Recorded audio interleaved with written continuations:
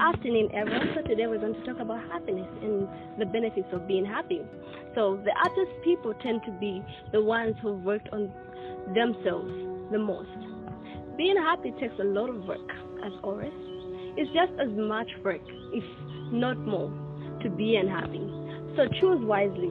Being happy means at some point you decided to take control of your life. It means you decided not to be a victim and to put that energy back to yourself, because you have to win the energy back to yourself. Taking ownership. Sometimes it's hard, but you have to pull yourself up and push yourself forward, like always. Being happy takes practice, whether it's you learning to let go of your ego or forming more self-loving habits or more healthy habits. It takes practice. You only have one life.